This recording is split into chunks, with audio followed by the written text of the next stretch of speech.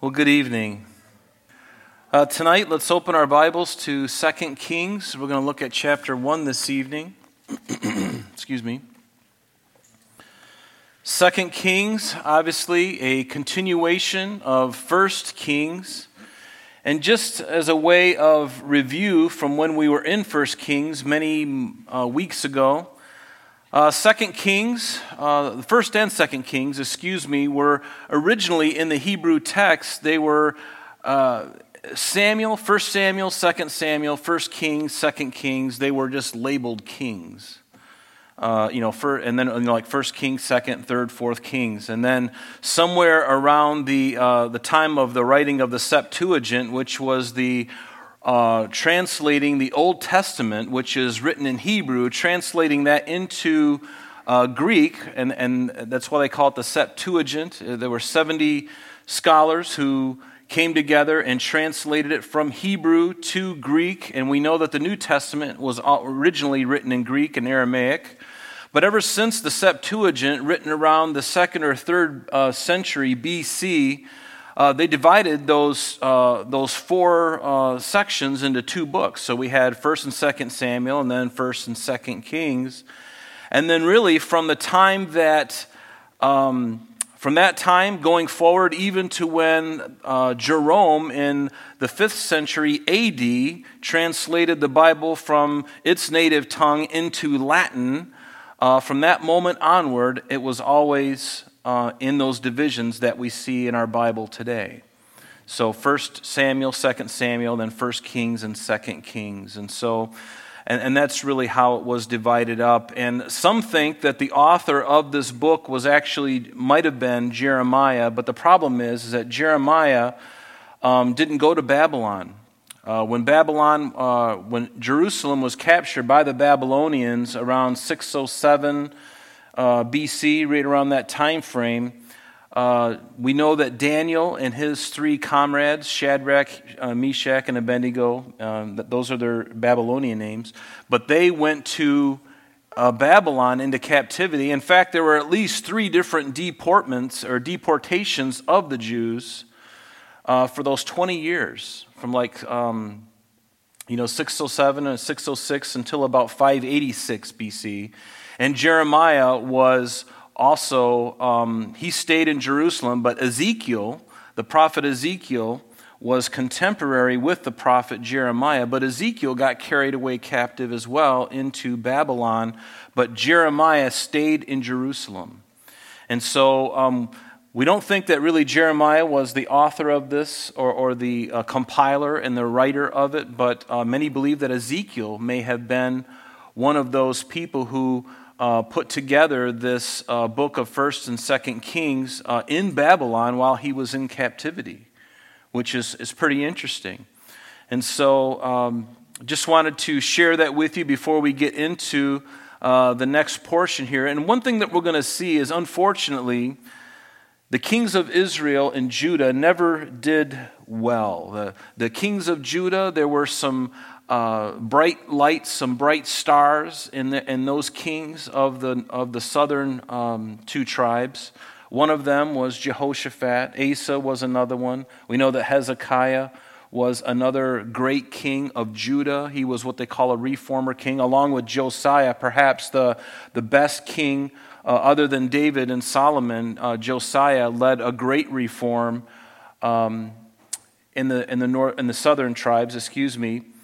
But the only problem is in the northern 10 tribes, they never really recovered from their idolatry. They never had a great king. From the very beginning, when the kingdom split after Solomon passed away, remember the northern 10 tribes went to Jeroboam, and the southern 2 tribes went to Rehoboam, Solomon's son.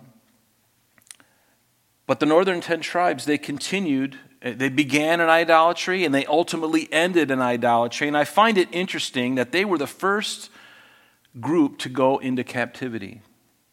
In fact, the history that we're reading, really 1st and 2nd Kings, is really a history book, if you will, of Israel. And Israel, the northern 10 tribes, were taken captive by the Assyrians around 722 BC. And history tells us that when they were led captive, it was a pretty horrible thing, because they would actually lead them out, and they would actually put fish hooks or hooks inside their mouth and through their lip or through the bottom of their chin, and they would lead them on a gang. They would have them together lined up, and they would march them into Assyria. And the Assyrians were butchers, and they were very horrible men. They were very brutal, and they were known for their brutality when they took over their constituents or their enemies. And so they went into captivity in 722 BC, and it wasn't long after that, just 100 or 200 years later, we find that the southern two tribes, Judah and Benjamin, finally, not having learned anything from their northern brothers, from the northern 10 tribes, they continued in their idolatry. And you would think that seeing, most of Israel being taken away into captivity, and all of the prophets had been, day and night going to those people, explaining to them why they were going into captivity because of their idolatry, you would think that once it finally came to pass, that Judah and Benjamin would look around and go, I think we really need to change our ways. That was God's hope, is that they would change their ways, but they would not. And isn't that just the unfortunate lot of man?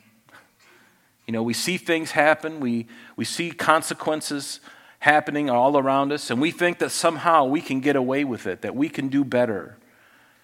And it's not true. God holds all accountable, and even his beloved Jerusalem, whom he had made promises to David that there would not fail a king to sit on the throne of God as long as they were obedient. And they were obedient to some extent, but finally they too would succumb to captivity under the Babylonians in 586. They would finally come and burn their city down, burn their temple down. After 20 years of deporting them, like I said, they were taken captive. In 606, they started taking all the best of the young men to Babylon. And so for 20 years, Babylon was shipping men and women off to Babylon. And during that time, they were laying siege to Jerusalem. And then finally in 586, they burn the thing down. And they murder many. And those who had been deported to Babylon now are going to be living in a strange land with a group of people who speak a strange language. They would be surrounded by idolatry all around them, and God would give them what they had been doing all this time. And one of the neat things, one of the good things I think that God cured Israel from when he allowed them to go to captivity is he cured them from their idolatry. Because when they came back, idolatry was not Baal worship and the like. It wasn't an issue for Israel like it was before. And so God has a plan and a purpose in all things, and he has his way. The Bible says that he has his way in the whirlwind. And I like that. When we think of a whirlwind, you can think of it however you want to think of it. It's a disastrous thing. But in everything that God allows or God directs, he has a purpose in it. And hopefully in everything that we encounter in our life, we will always come to the conclusion that God, you are gracious, you're wonderful, and even when you allow difficult things to happen in my life, I will still love you, I will still praise you. Because God doesn't, for the child of God, God doesn't allow or even directly impact things in your life to destroy you. The enemy wants to destroy us, but he is on a leash. He cannot do any farther than what God allows him to do. Do you believe that? You may not believe that, but let me tell you that the Bible states that very clearly. You can look in Job chapter 1 and you can look in Job chapter 2, and you read those first two chapters and the first few verses of each of those chapters, and you'll find that the enemy of our soul, Satan, has to go before the throne of God. And even today, he has to go before the throne of God, this accuser of the brethren. He has to go before him, Almighty God, and ask for permission what he can do. And only God can say, you can do this, but you can go no further. And see, God knows something that Satan doesn't know. God is omniscient. He's omnipotent. The devil is not equal to him.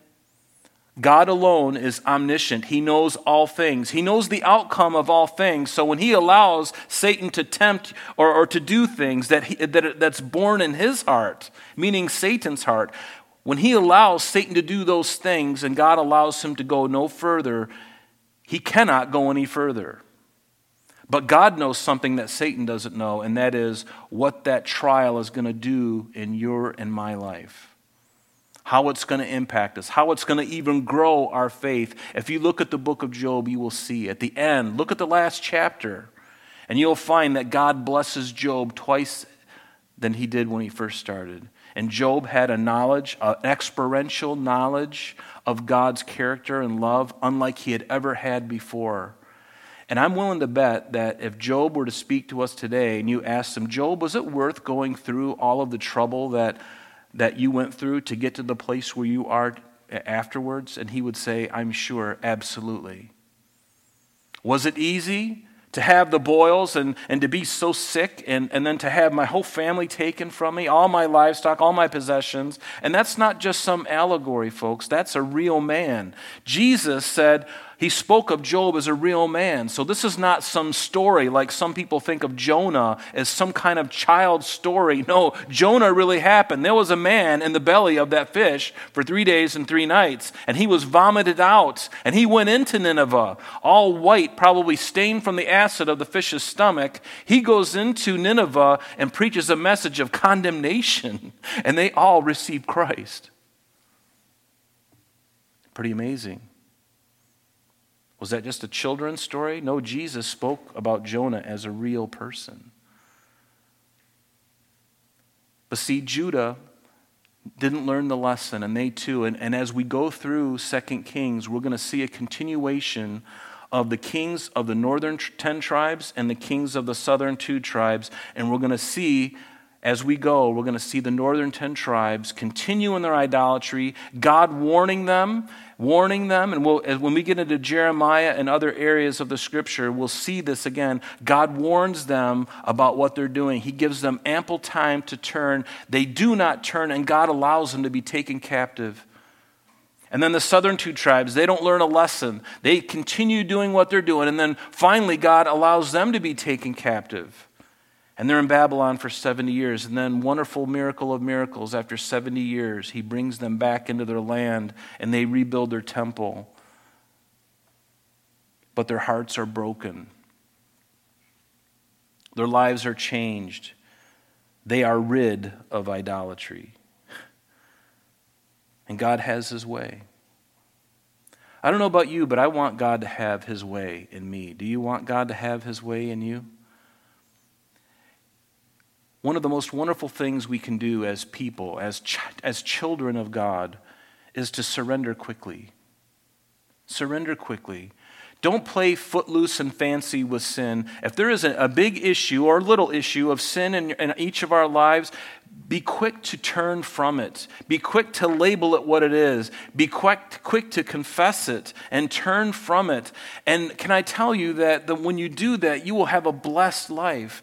You know, the enemy waves this carrot out in front of us saying, if you do this and you do that, you're going to be blessed. And the Bible does say that sin is pleasurable for a season. It is. Otherwise, nobody would do it. But then the bill comes due, usually the next morning.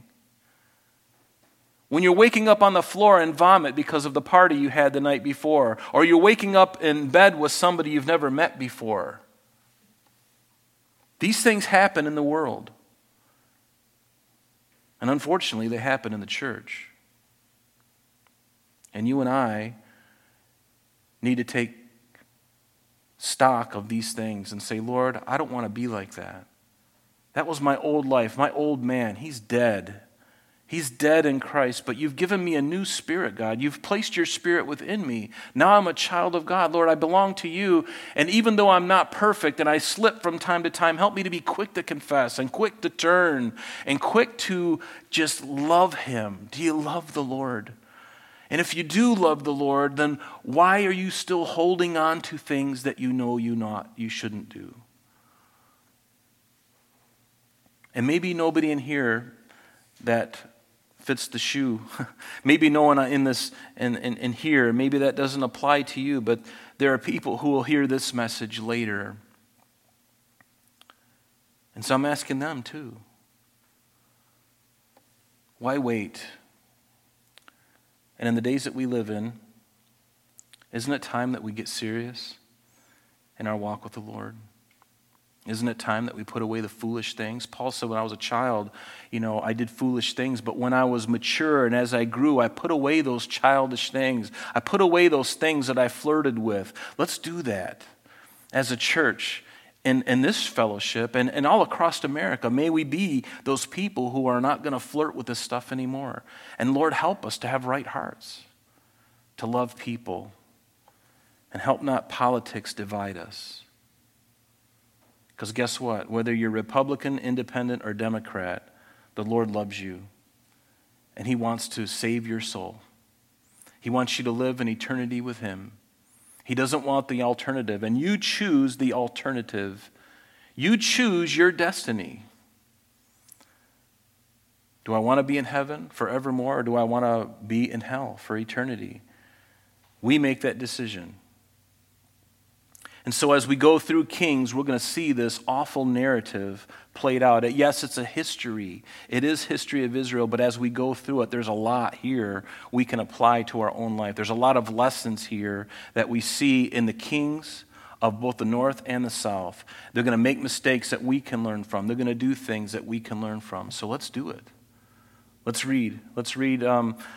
Because chapter 1 is fairly short, I'm going to read the entire thing, and then we're going to go back and look at it, okay? So look at chapter 1 of 2 Kings, beginning in verse 1. He says, Now King David... I'm in 1 Kings. Sorry about that. I should be in 2 Kings. No wonder it looked odd to me. That was a cue to laugh. Anybody laughing? No? Nobody laughing? All right. We can add that in later. Just kidding. So, verse 1.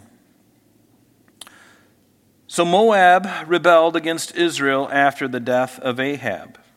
Now Ahaziah fell through the lattice of his upper room in Samaria and was injured, and so he sent messengers and said to them, Go inquire of Beelzebub, the god of Ekron, whether I shall recover from this injury. But the angel of the Lord said to Elijah the Tishbite, Arise and go to meet the messengers of the king of Samaria and say to them, Is it because there is no God in Israel that you are going to inquire of Beelzebub, the god of Ekron? Now therefore, thus says the Lord, You shall not come down from the bed to which you have gone up, but you shall surely die. And so Elijah departed. And when the messengers returned to him, he said to them, Why have you come back?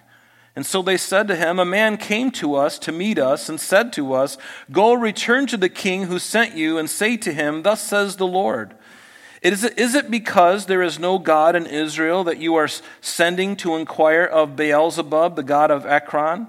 Therefore you shall not come down from the bed with which you have gone up, but you shall surely die. And then he said to them, What kind of man was it who came to meet you and told you these words? And so they answered him, A hairy man was wearing a leather belt around his waist. And he said, It's Elijah the Tishbite. And then the king sent to him a captain of 50 with his 50. And so he went up to him, and there he was sitting on the top of a hill. And he spoke to him, Man of God, the king has said, Come down. So Elijah answered and said to the captain of 50, If I am a man of God, then let fire come down from heaven and consume you and your 50 men. And fire indeed came down from heaven and consumed him and his 50. And then he sent to him another captain of 50 with his 50 men. And he answered and said to him, Man of God, thus has the king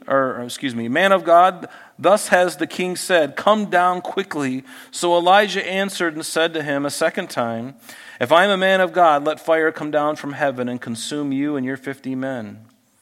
And the fire came down from heaven and consumed him and his 50. And again he sent the third captain of 50 and his 50 men. And the third captain of 50 went up and came and fell on his knees before Elijah and pleaded with him and said to him, Man of God, please let my life and the life of these 50 men, 50 servants of yours, be precious in your sight. Look, fire has come down from heaven and burned up the first two captains of 50s with their 50s. But let my life now be precious in your sight. And the angel of the Lord said to Elijah, Go down with him. Do not be afraid of him. So he arose and went down with him to the king. And then he said to him, Thus says the Lord, because you have sent messengers to inquire of Beelzebub, the god of Ekron, is it because there is no God in Israel to inquire of his word? Therefore you shall not come down from the bed to which you have gone up, but you shall surely die. And so Ahaziah died, according to the word of the Lord, which Elijah had spoken. Because he had no son, Jehoram, or Joram, became king in his place in the 2nd year of Jehoram, the son of Jehoshaphat, king of Judah. Now the rest of the acts of Ahaziah, which he did, are they not written in the book of the Chronicles of the kings of Israel? A very interesting passage, wouldn't you agree? Let's go back to verse 1 here. It says that Moab rebelled against Israel after the death of Ahab. So during Ahab's reign, he evidently had a deal set up with the men and the king of Moab, which, if you were looking at a map, here is Judah, and Moab would be somewhere down in the southeastern part of just outside of Israel. It would be there, and he was supposed to give him a certain number of sheep and a certain number of sheep wool every year. But after Ahab died, the king of Moab, seeing that Ahab was now dead and his son was nowhere near as powerful, at least in his thought, he decided not to pay tribute any longer. And so it became, Moab did rebel after Ahab. And as we go through this chapter, you're going to find something interesting. It almost seems like a little out of place, this statement, because this statement is going to be developed later on in chapter 3. We're going to hear more about it. But the writer, the Spirit of God, just wanted to make us aware that, oh, by the way, this is the scene in which all of this is occurring. And so we're going to see the battle of Israel versus Moab later on in chapter 3. So now Ahaziah, verse 2, fell through the lattice of his room in Samaria. Samaria, remember, being the capital city of the northern 10 tribes. And he was injured, and so he sent messengers to them and said to them, Go inquire of Beelzebub, the god of Ekron, whether I shall recover from this injury. So a lattice is really just a network of something that usually you can see through, and many times it wasn't really thick, and so what probably happened is maybe he was leaning up against the lattice, and maybe it wasn't as secure as it ought to be, but either way, Ahaziah falls through the lattice on his second story of his house, palace, and he falls and he hurts himself, and he doesn't die immediately, but he is severely wounded, so much so that he's bedridden. And so this wound that he incurred would ultimately be his demise. But like father, like son, does he call on God? Remember who Ahab was. He was one of the worst kings that Israel had ever seen. And remember his wife, Jezebel, who was a very evil woman. Ahab and Jezebel, the dynamic duo. And they have a son. They have a number of sons, but Ahaziah is their son. And so, like father, like son, he calls not on Jehovah God, but he calls on Baal, the gods of his father and his mother.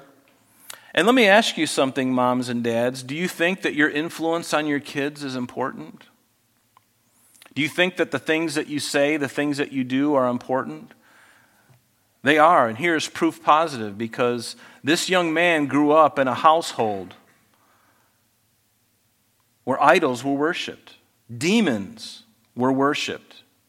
And demons were controlling Jezebel and Ahab and Israel. Demons. So, did this young man learn anything from his mom and dad? Yes, he did. He learned plenty, but it didn't bring him closer to Jehovah God.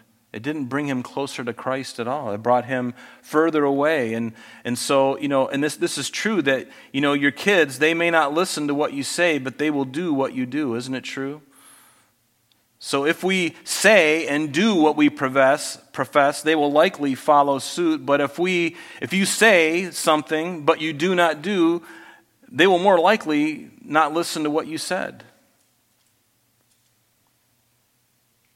Because we have to not only talk the talk, we need to walk the walk. See, I can talk all I want to my daughter, but unless she sees the reality of my relationship with Christ, it's going to go in one ear and out the other. Because isn't it a vibrant faith that we have? Our faith in Christ, isn't it real? I mean, didn't it change your life? And if it did, then it's still changing your life. Because if I'm one of Christ, then I'm going to let him do what he wants to do in me. And I'm going to let him have all of me. And if he's got all of me, then things around me should be changing. There should be some difference. There should be something happening in my life. And yes, it's not always pleasant either. Because if you're walking the walk, you are not going to necessarily be encouraged. You're certainly not going to receive accolades from the world and even your family. And unfortunately, even in the church sometimes. Because the church is filled with lukewarm Christians. I'm not saying you necessarily, but the church in totality in America is lukewarm. As long as things are going good, we're good. But this man learned plenty. But even though there are no guarantees, there is a wonderful promise that the Lord gives us in Proverbs chapter 22, verse 6. Remember, you know this, train up a child in the way he should go, and when he is old, he will not depart from it. Because see, when a child has a foundation, especially a good foundation, has been taught good biblical values, there will be there in their consciences, and even though they may fumble a bit as they are growing, continue to pray and don't lose heart, because God is still working, and he's going to work out that foundation, because when they come into trouble and as they get older, they're going to rely back on their foundation. It's almost like they almost can't help it. They remember the days when their mother and their father read to them, and all of a sudden the truth of that comes to haunt them. But we will see, just like his father and mother, he too, this Ahaziah, would go down the same sinful path just like his parents, and he would ultimately be destroyed. But notice what it says in verse 2 there. It says, Ahaziah says, go and inquire of Beelzebub. This Hebrew name is actually Beelzebub. And it literally means Lord of the Flies. Lord of the Flies. And it was probably an alteration of the original Canaanite spelling, which was Baal-zebul, which means Lord of the High Place. But I love how the Hebrews, they just change one word, and now it becomes no longer the Lord of the High Place, but now the Lord of the Flies, by just the changing of one character. But Beelzebub was a Philistine deity. And he was even the one that, remember when Jesus, he was even accused of being empowered by Beelzebub. You might want to put a mark in your Bible, Matthew chapter 12, verse 22 through 30.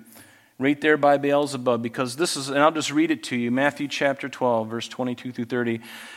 It says in Matthew's gospel, then one was brought to him who was demon-possessed, and he was blind and mute, and he healed him. And so at the blind and man he both spoke and he saw, and all the multitudes were amazed and said, could this be the son of David? And notice what it says in verse 24. Now when the Pharisees heard it, they said, this fellow he casts out demons, or he does not cast out demons except by Beelzebub, the ruler of the demons. So they were accusing Jesus of being led by a demon when he was casting these demons out of people. But Jesus knew their hearts, and he said to them, every kingdom divided itself against itself is brought to desolation, and every city or house divided against itself will not stand. And if Satan casts out Satan, he is divided against himself. How then will his kingdom stand? And then he goes on and says, and if I cast out demons by Beelzebub, by whom do your sons cast them out? Therefore they shall be your judges. So yes, Beelzebub, this prince of the demons. Notice in verse 3 back in our text, though, it says, but the angel of the Lord. Whenever you see the angel of the Lord, usually that is what we call a theophany or a pre-incarnate visitation of Jesus Christ.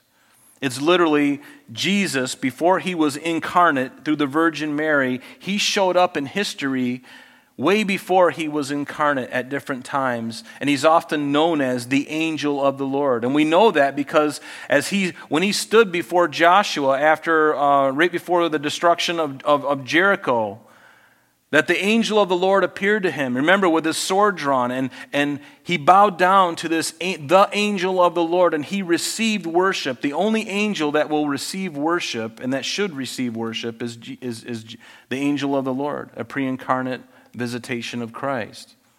Satan wants to be worshiped. He'll gladly receive your worship. But we don't want to worship him, do we? No, we want to worship the great King of Kings and the Lord of Lords. The angel of the Lord appeared to Abraham in Genesis 19. The angel of the Lord appeared to Moses in the burning bush in Exodus 3. The angel of the Lord spoke to Gideon in Judges chapter 6. Even Samson's father and mother in Judges 13, the angel of the Lord spoke to them. And so now this angel of the Lord, which is very likely Jesus pre-incarnate, he comes, and the angel of the Lord said to Elijah, arise and go meet the messengers of the king of Samaria and say to them, is it because there is no God in Israel that you're going to inquire of Beelzebub, the god of Ekron? Am I not able to heal you, Ahaziah?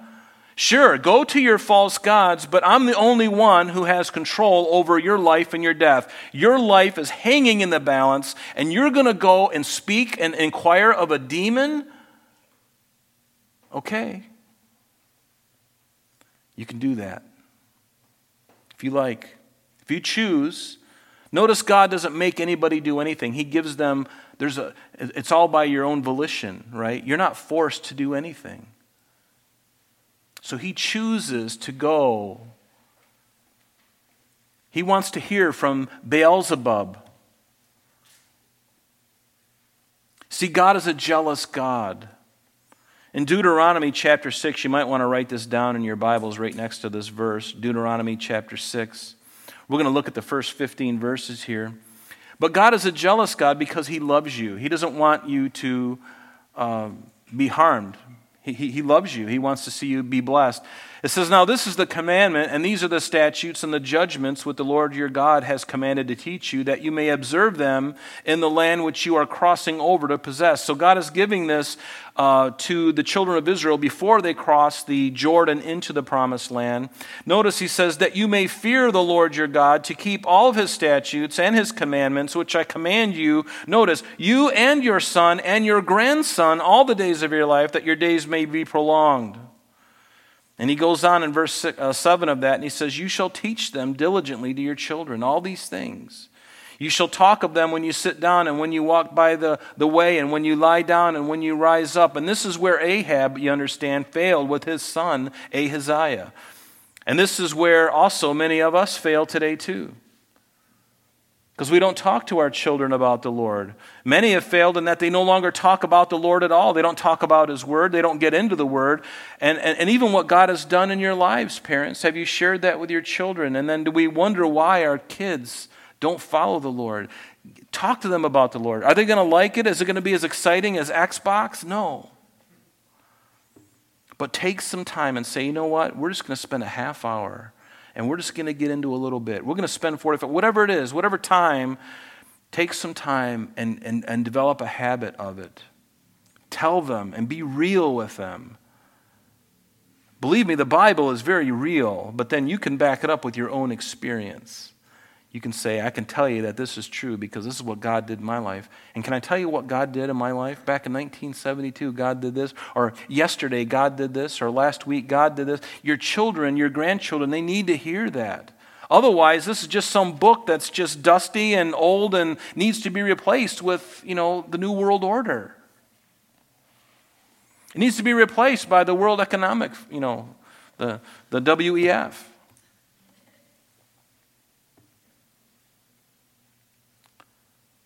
But this is the part of discipleship. It is discipleship. We tell them the great things God has done. We read the Bible to them. We show them how practically to walk in the Spirit every day. Down in verse 13 of Deuteronomy 6, it says this, "You shall fear the Lord your God and serve him, and you shall take oaths in his name, and you shall not go after other gods, the gods of the peoples who are all around you, for the Lord your God," here it is a jealous God among you. And see, God is jealous, not in an insecure way, but in a protective way over the capstone of his creation, which is you and I. He's jealous for you, not like when you think of it, he's not insecure. When a man is jealous over his wife speaking to another man, it's usually because there's an insecurity either in the man within himself or within the relationship with his wife. There's something about her. Maybe she flirts a little too much, and so he's not really comfortable. He's not secure in their marriage. And in his own heart, he might not be secure. So a man gets jealous because he is insecure. But this is not the kind of jealousy that God has.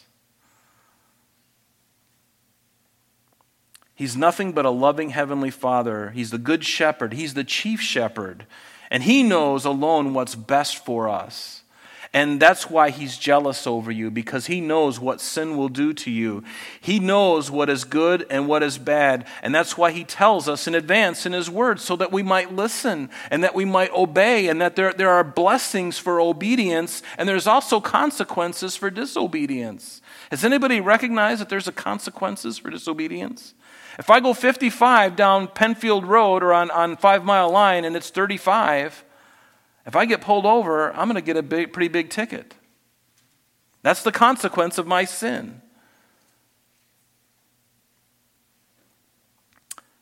But God will often interrupt us. He will often interrupt us, as he is doing to Ahaziah. He's interrupting his life. And he's bringing Elijah in and saying, "Ahaziah, I'm warning you. I'm warning you." God did the same thing with Balaam. Remember when Balaam was going to curse the children of Israel, and he's going on his way, and God interrupts, and only the donkey can see him. Balaam is totally blind. He can't see the angel of the Lord in front of the donkey, and finally the donkey just crushes his foot up next to a wall. And then the strangest thing happens. He yells at the donkey, and the donkey replies, and he still carries on the conversation. I wonder how many seconds it was as he's speaking to the donkey, thinking, he shouldn't be speaking at all.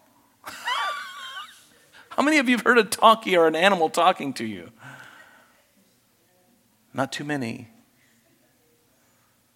But this is why God sent prophets to Israel and to Judah to warn them about the rebellion and what it was going to cost them. God did that to Israel when he used Jeremiah. In Jeremiah chapter 29, it says this, "For thus says the Lord," and this is God warning Judah, the southern two tribes. He says, "After 70 years are completed at Babylon, I will visit you and perform my good word toward you and cause you to return to this place. For I know the thoughts," here it is, I love this, "for I know the thoughts that I think toward you, says the Lord, thoughts of peace and not of evil, to give you a future and a hope. Then you will call upon me and go and pray to me, and I will listen to you, and you will seek me, and you will find me when you search for me with all of your heart. I will be found of you, says the Lord, and I will bring you back from your captivity. I will gather you from all the nations and from all the places where I have driven you, says the Lord, and I'll bring you back to the place from which I caused you to be carried away captive." And see, that is exactly why God is going to challenge Ahaziah through the prophet Elijah.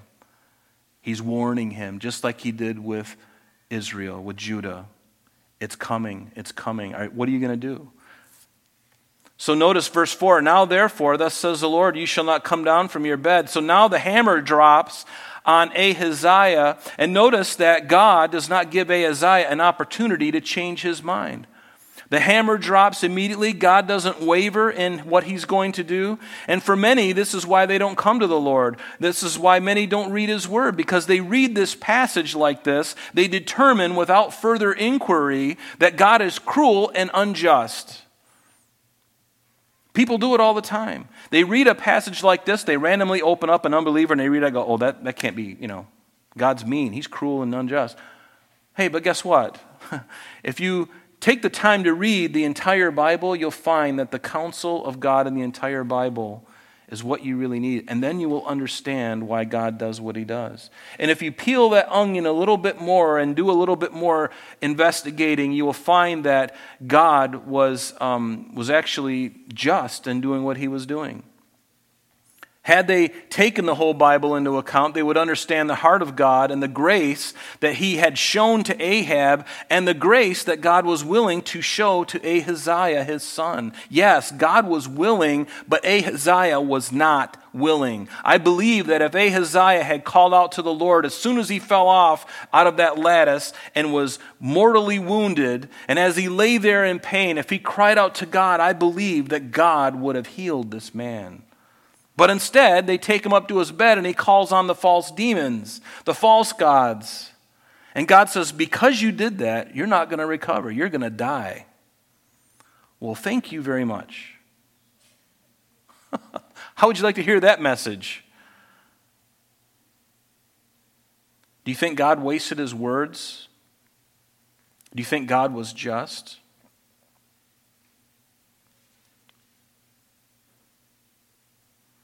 Ahaziah wasn't seeking God, and so he was left to his impotent gods to help him, and they didn't help him. So why does God drop the hammer like this on Ahaziah? One possibility, I certainly don't know the mind of God such that I could tell you why that happened, but one possibility is that Ahaziah, as a young man, he was a young man while God was dealing with his father Ahab. He watched how God dealt with his father. He watched how Elijah came and spoke to his father and the things that were prophesied against his father. And the grace also that God showed Ahab. If you listen to the last couple messages on this on 1 Kings, God was very gracious at times with Ahab, giving him an opportunity. But now his son, he's watching all these things. Now he's accountable for what he saw his father go through, but only God knows the reason and the purpose of these things. But he was certainly held accountable because he experienced it with his father and with his mother. But unfortunately, it made no lasting effect on him. He died a pagan and a sinner, just like his father. But it was his own fault. It wasn't God's fault. God doesn't send anyone to hell. You choose that ticket yourself. We don't like to think like that, but that's the truth. And God's heart is for you to choose him. Is it so bad to believe in Christ? Is there something about him that you really hate? Why would you hate someone who saw you in your sin and actually allowed himself to pay the price for your sin so that you wouldn't have to go to eternal damnation? How could anyone hate somebody like that? I'll tell you why people hate him, because you have to give up your old sin nature. You have to give up the old man.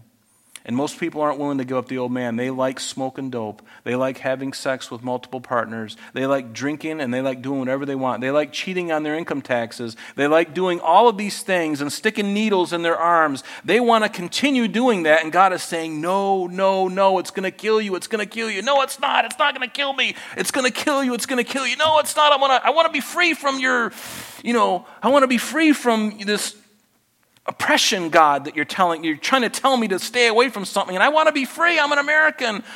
Well, be free. You're going to die. Right? If you really want freedom, your freedom is going to kill you. Real freedom is not that. Real freedom is being out of the hand of sin, out of the hand of the devil. Being able to choose. Before Christ came into my heart, I was a slave to sin. And now that he has saved my soul, no longer do I have to do it. Now he's given me the strength to resist it. I'm not perfect, and I fail at times, and I have to confess it and move on and ask God to forgive me, and he does according to his promise, right? But Ahaziah had crossed the Rubicon, the point of no return. And there is a time for everyone's life. And this is a hard message. It's one I've shared before, but it's true. It seems really harsh for God to say, Ahaziah, you're going to die on that bed. Because you didn't seek me, you sought the false gods. Because you went to them first, you're not going to get up from this bed. And at face value, you can think that's horrible. How could God do that? Well, there was a time in Jeremiah's life too, and it's recorded for us in Jeremiah 7. Jeremiah is complaining and telling the people of Judah and of their sins and all of their idolatry, and they are not listening to him one bit. And the Lord came to Jeremiah and said, stand in the gate of the Lord's house and proclaim there this word, and say, hear the word of the Lord, all you of Judah who enter in at these gates to worship the Lord. Thus says the Lord of hosts, the God of Israel. Amend your ways and your doings, and I will cause you to dwell in this place. Do not trust in these lying words, saying, the temple of the Lord, the temple of the Lord, the temple of the Lord are these. For if you thoroughly amend your ways and your doings, if you thoroughly execute judgment between a man and his neighbor, if you do not oppress the stranger, the fatherless, and the widow, and do not shed innocent blood in this place, or walk after other gods to your hurt, then I will cause you to dwell in this place. Do you see the conditional promise? If you do all these things, then I will cause you to dwell in this place. In the land that I gave to your fathers forever and ever, behold, you trust in lying words that cannot profit. Will you steal, murder, and commit adultery, swear falsely, burn incense to Baal, and walk after other gods whom you do not know, and then come to me and stand before me in this house, which is called by my name, and say, we are delivered to do all these abominations? Has this house, which is called by my name, become a den of thieves in your eyes? Behold, even I have seen it, says the Lord. But go now to my place, which is in Shiloh, where I set my name at the first, and see what I did to it because of the wickedness of my people Israel.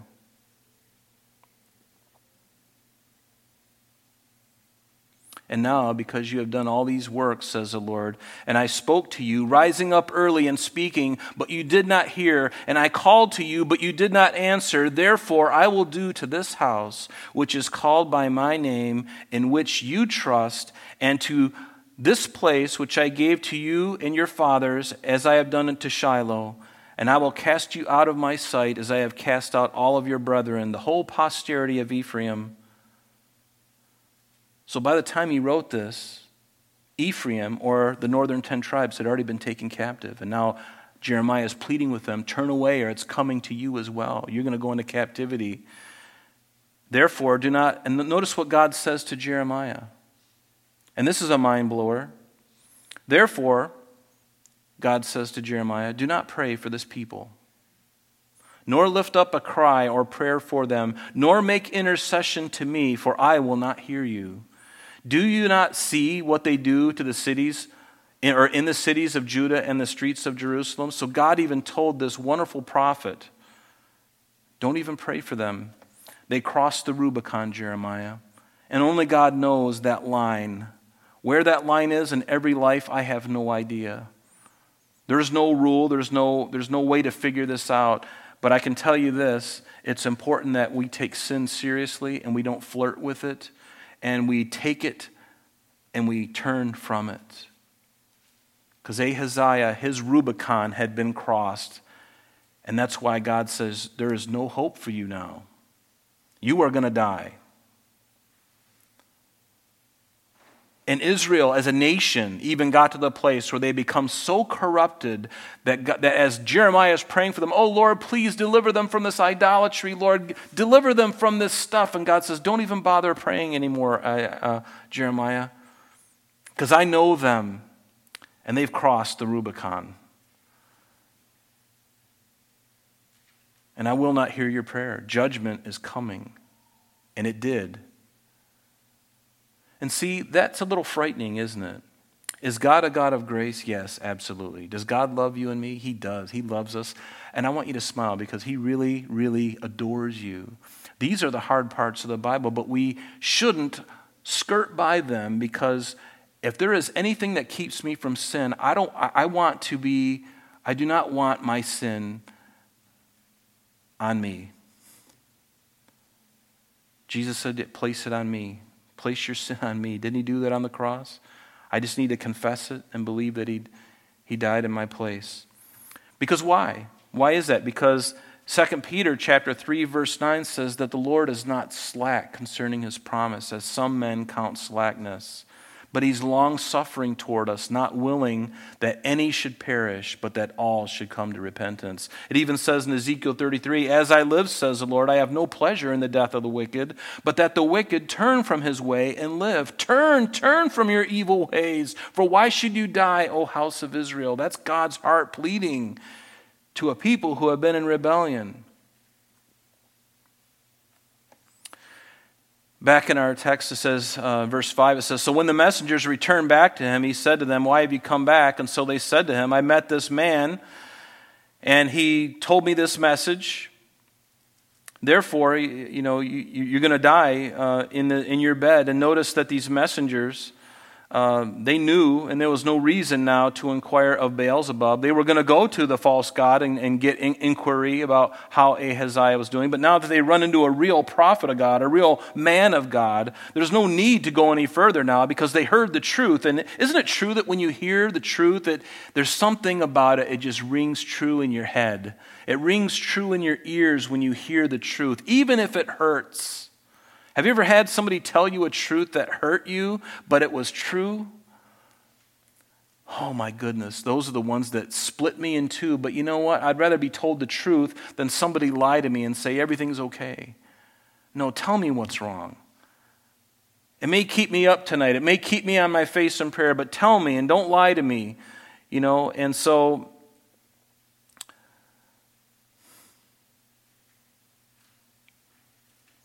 verse 7, then he said to them, what kind of man was it? And so they described him. He was a hairy man, and he had a leather belt around his waist.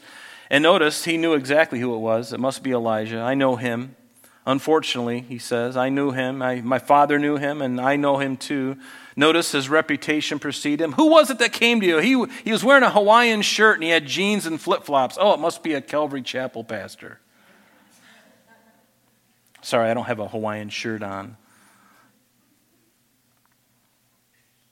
But then notice the king sent 50 to come, and they were going to arrest Elijah. So Elijah's up there on the hill. 50 men come, and they say, come down, we're going to take you to the big shot. Come down, man of God. And Elijah said, well, if I'm a man of God, then let fire come down from heaven. And it does. It consumes them. And this ought to remind them of what happened when Ahab was still alive. Remember when Ahab was still alive? That there came a point where God used Elijah to face off with the prophets of Baal at Mount Carmel up in the northwestern part of Israel.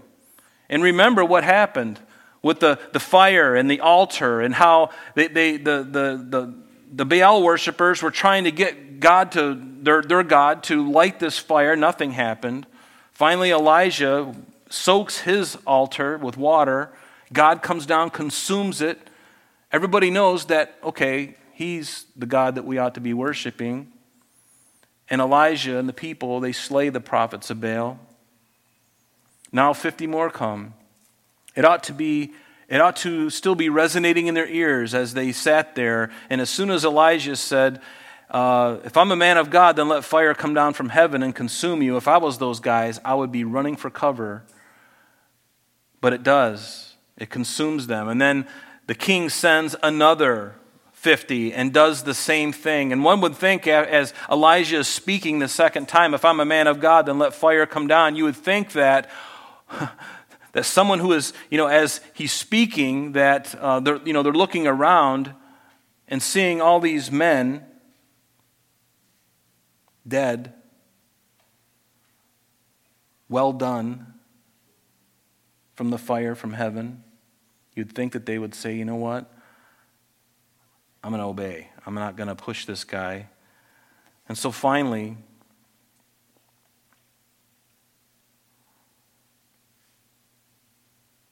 a third captain of another 50 come, and they say the same thing, come down.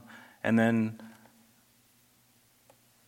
the angel of the Lord said to Elijah, go down with them, because the men, this third time, they humble themselves. The captain and all of them, they're like, you know what, we see the bodies of these men all around us, and we know that your God is the true and living God. Have mercy on us. And God was delighted when somebody humbled themselves. Humility is a wonderful thing with God. He resists the proud, doesn't he? But he loves the humble.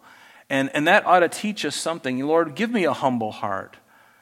I don't think too much of myself, and neither should you. You know, I'm simply a child of God, saved by grace. And yet these men thought themselves to be something. But this third group, they bowed to Elijah and bowed before the God of Elijah. And notice how God was gracious to the humble man. And God had a hold of Elijah's heart.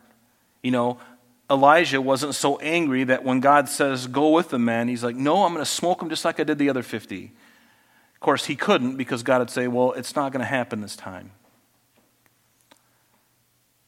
And Elijah's like, his heart was one with God. And don't you want a heart like to be one with God? I do. I want my heart to be like his, because it's so unlike God. And I'm not just saying that because I'm trying to appear spiritual or humble. No, I'm being honest with you. I want my heart to be like God's heart, because my heart is still got so much work to be done on it. My heart is still harboring bitterness and hatred in certain areas of my life, and these things need to go. I need to do that. And you know, it's always a good thing just to open yourself up before the Lord and say, Father, you know all things. Just take me. Take all of me and forgive me, and be patient in the process. Because sanctification is the will of God. Isn't that what 1 Thessalonians 4 verse 3 tells us? This is the will of God, your sanctification. Sanctification is a process that takes time. I want to be like Jesus today, but God is going, Rob, you've got so many things to do. If I was to do all that, you would die right now. You couldn't handle what I would do in you. It's going to take time, my son. But I want you to daily confess. I want you to daily to walk with me. And little by little, I'm going to change you. I'm preparing you. I'm working in you. And don't be discouraged, Christian, when you fall on your face and when you sin and when you do wrong things. You confess it and you get back into the Word. You don't let the enemy keep you from God. You don't let the enemy keep you from prayer. You don't let the enemy keep you from Bible study and studying it and then and then praying and saying, Lord, help me appropriate these things that I'm reading into my life and in my heart. I don't want to be the same man tomorrow as I was today. I want to be better than I was today. When I wake up tomorrow, I want you to have done something new in my heart, that you'd have done something, and Lord, help me to even recognize it so that I can be encouraged. And doesn't he do that sometimes too? He just gives you a little glimmer. Wow, Rob, 6 months ago, when you struck your thumb with the hammer, you would have spouted out an obscenity. But now, when you smash your finger with the hammer, you just bleed and grimace. I'd rather do that. Ow! God wants to do a lot. And so, quickly, Ahaziah finally comes down with the men. He goes before the king and he tells them exactly the same message that he's been saying all along. Nothing has changed. Why? Because Ahaziah's heart has not changed. I almost wonder what would have happened after he came down, and if he came down and said to him, you're going to die, and if that man, Ahaziah, said, you know what, Elijah, I've been playing the fool.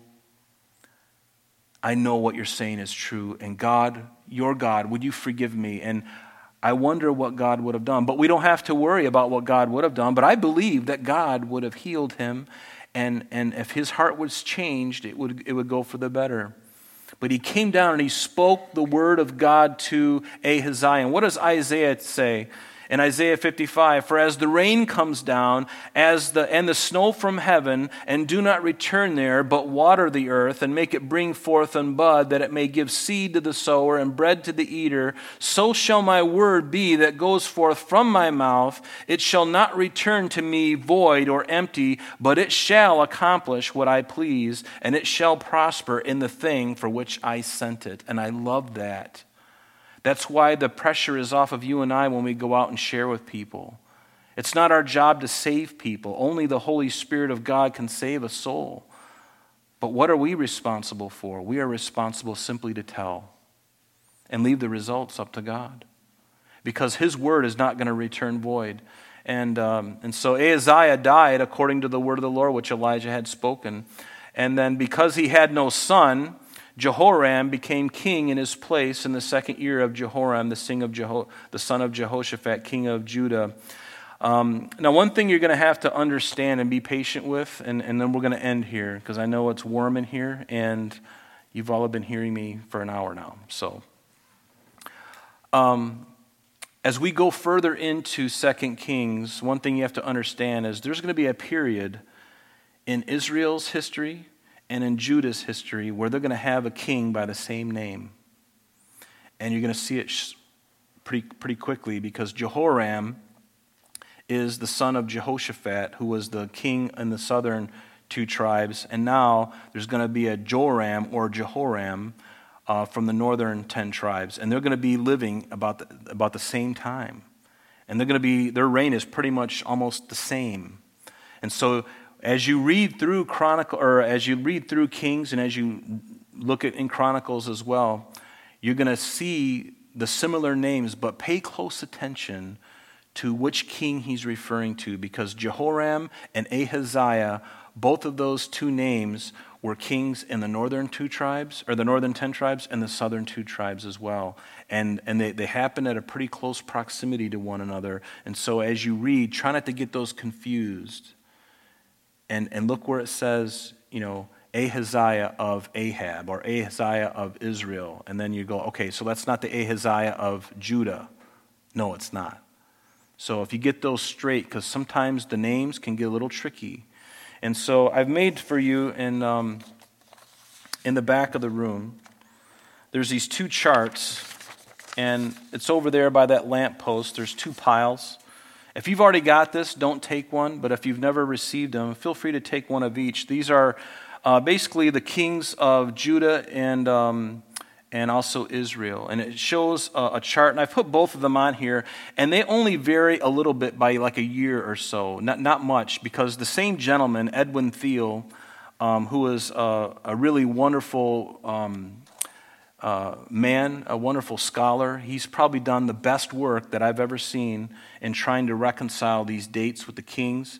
And so both of these are on that back table back there. Feel free to grab one of each, but it'll help you as you go along in Kings as well, especially in 2 Kings. You can kind of keep track, and you can see what's coming next, and you see the timeline. And then you see when they are led into captivity. And I don't know about you, but that really is exciting to me, because I see the grace of God in all of this. I see the grace of God in showing all these things, giving mercy and grace to everyone, for the evil and the good. What does the Bible say? He causes his sun to shine on the evil, on the just and the unjust. He causes his rain to fall on the just and the unjust. God loves people. He loves people. And we can learn a lot. We can learn a lot from what we read here. And so why don't we stand together and let's pray. Thank you for your being in is it just me, or is it warm in here? It's not just me? It's not warm? Okay, well, I must be the only one. I don't know. There's no lamp on me, but I'm wearing a long sleeve shirt too, so whatever. Anyway, Lord, we thank you for tonight. And we thank you, Lord, for your word, and Lord, how it changes us, how you're challenging us. And Lord, I pray for my brothers and sisters tonight, Lord, that you would encourage them, Lord, that you'd strengthen them in the faith, and Lord, that you would protect them. Lord, that as we as we read these things, Father, and as it can be difficult, God, may nobody lose heart. May nobody be discouraged. Lord, I pray that you would encourage every believer here tonight, regardless of what they're going through, Jesus. Would you please just apply that balm of Gilead on their heart, and Lord, revive them.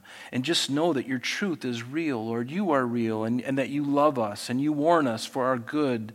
Lord, you're the perfect heavenly Father. You're the greatest shepherd. You're the good shepherd. You're the chief shepherd. You're the God of all creation who loves us. Lord, I pray that everyone here tonight would receive a blessing tonight and tomorrow. Lord, please pour out your Spirit upon the church here tonight and all across our country. Lord, help us to be about your business again, and just cleanse us, Lord, and help us to worship you with all of our heart. We ask it in Jesus' name. Amen. Amen. Amen. God bless you. Have a good night.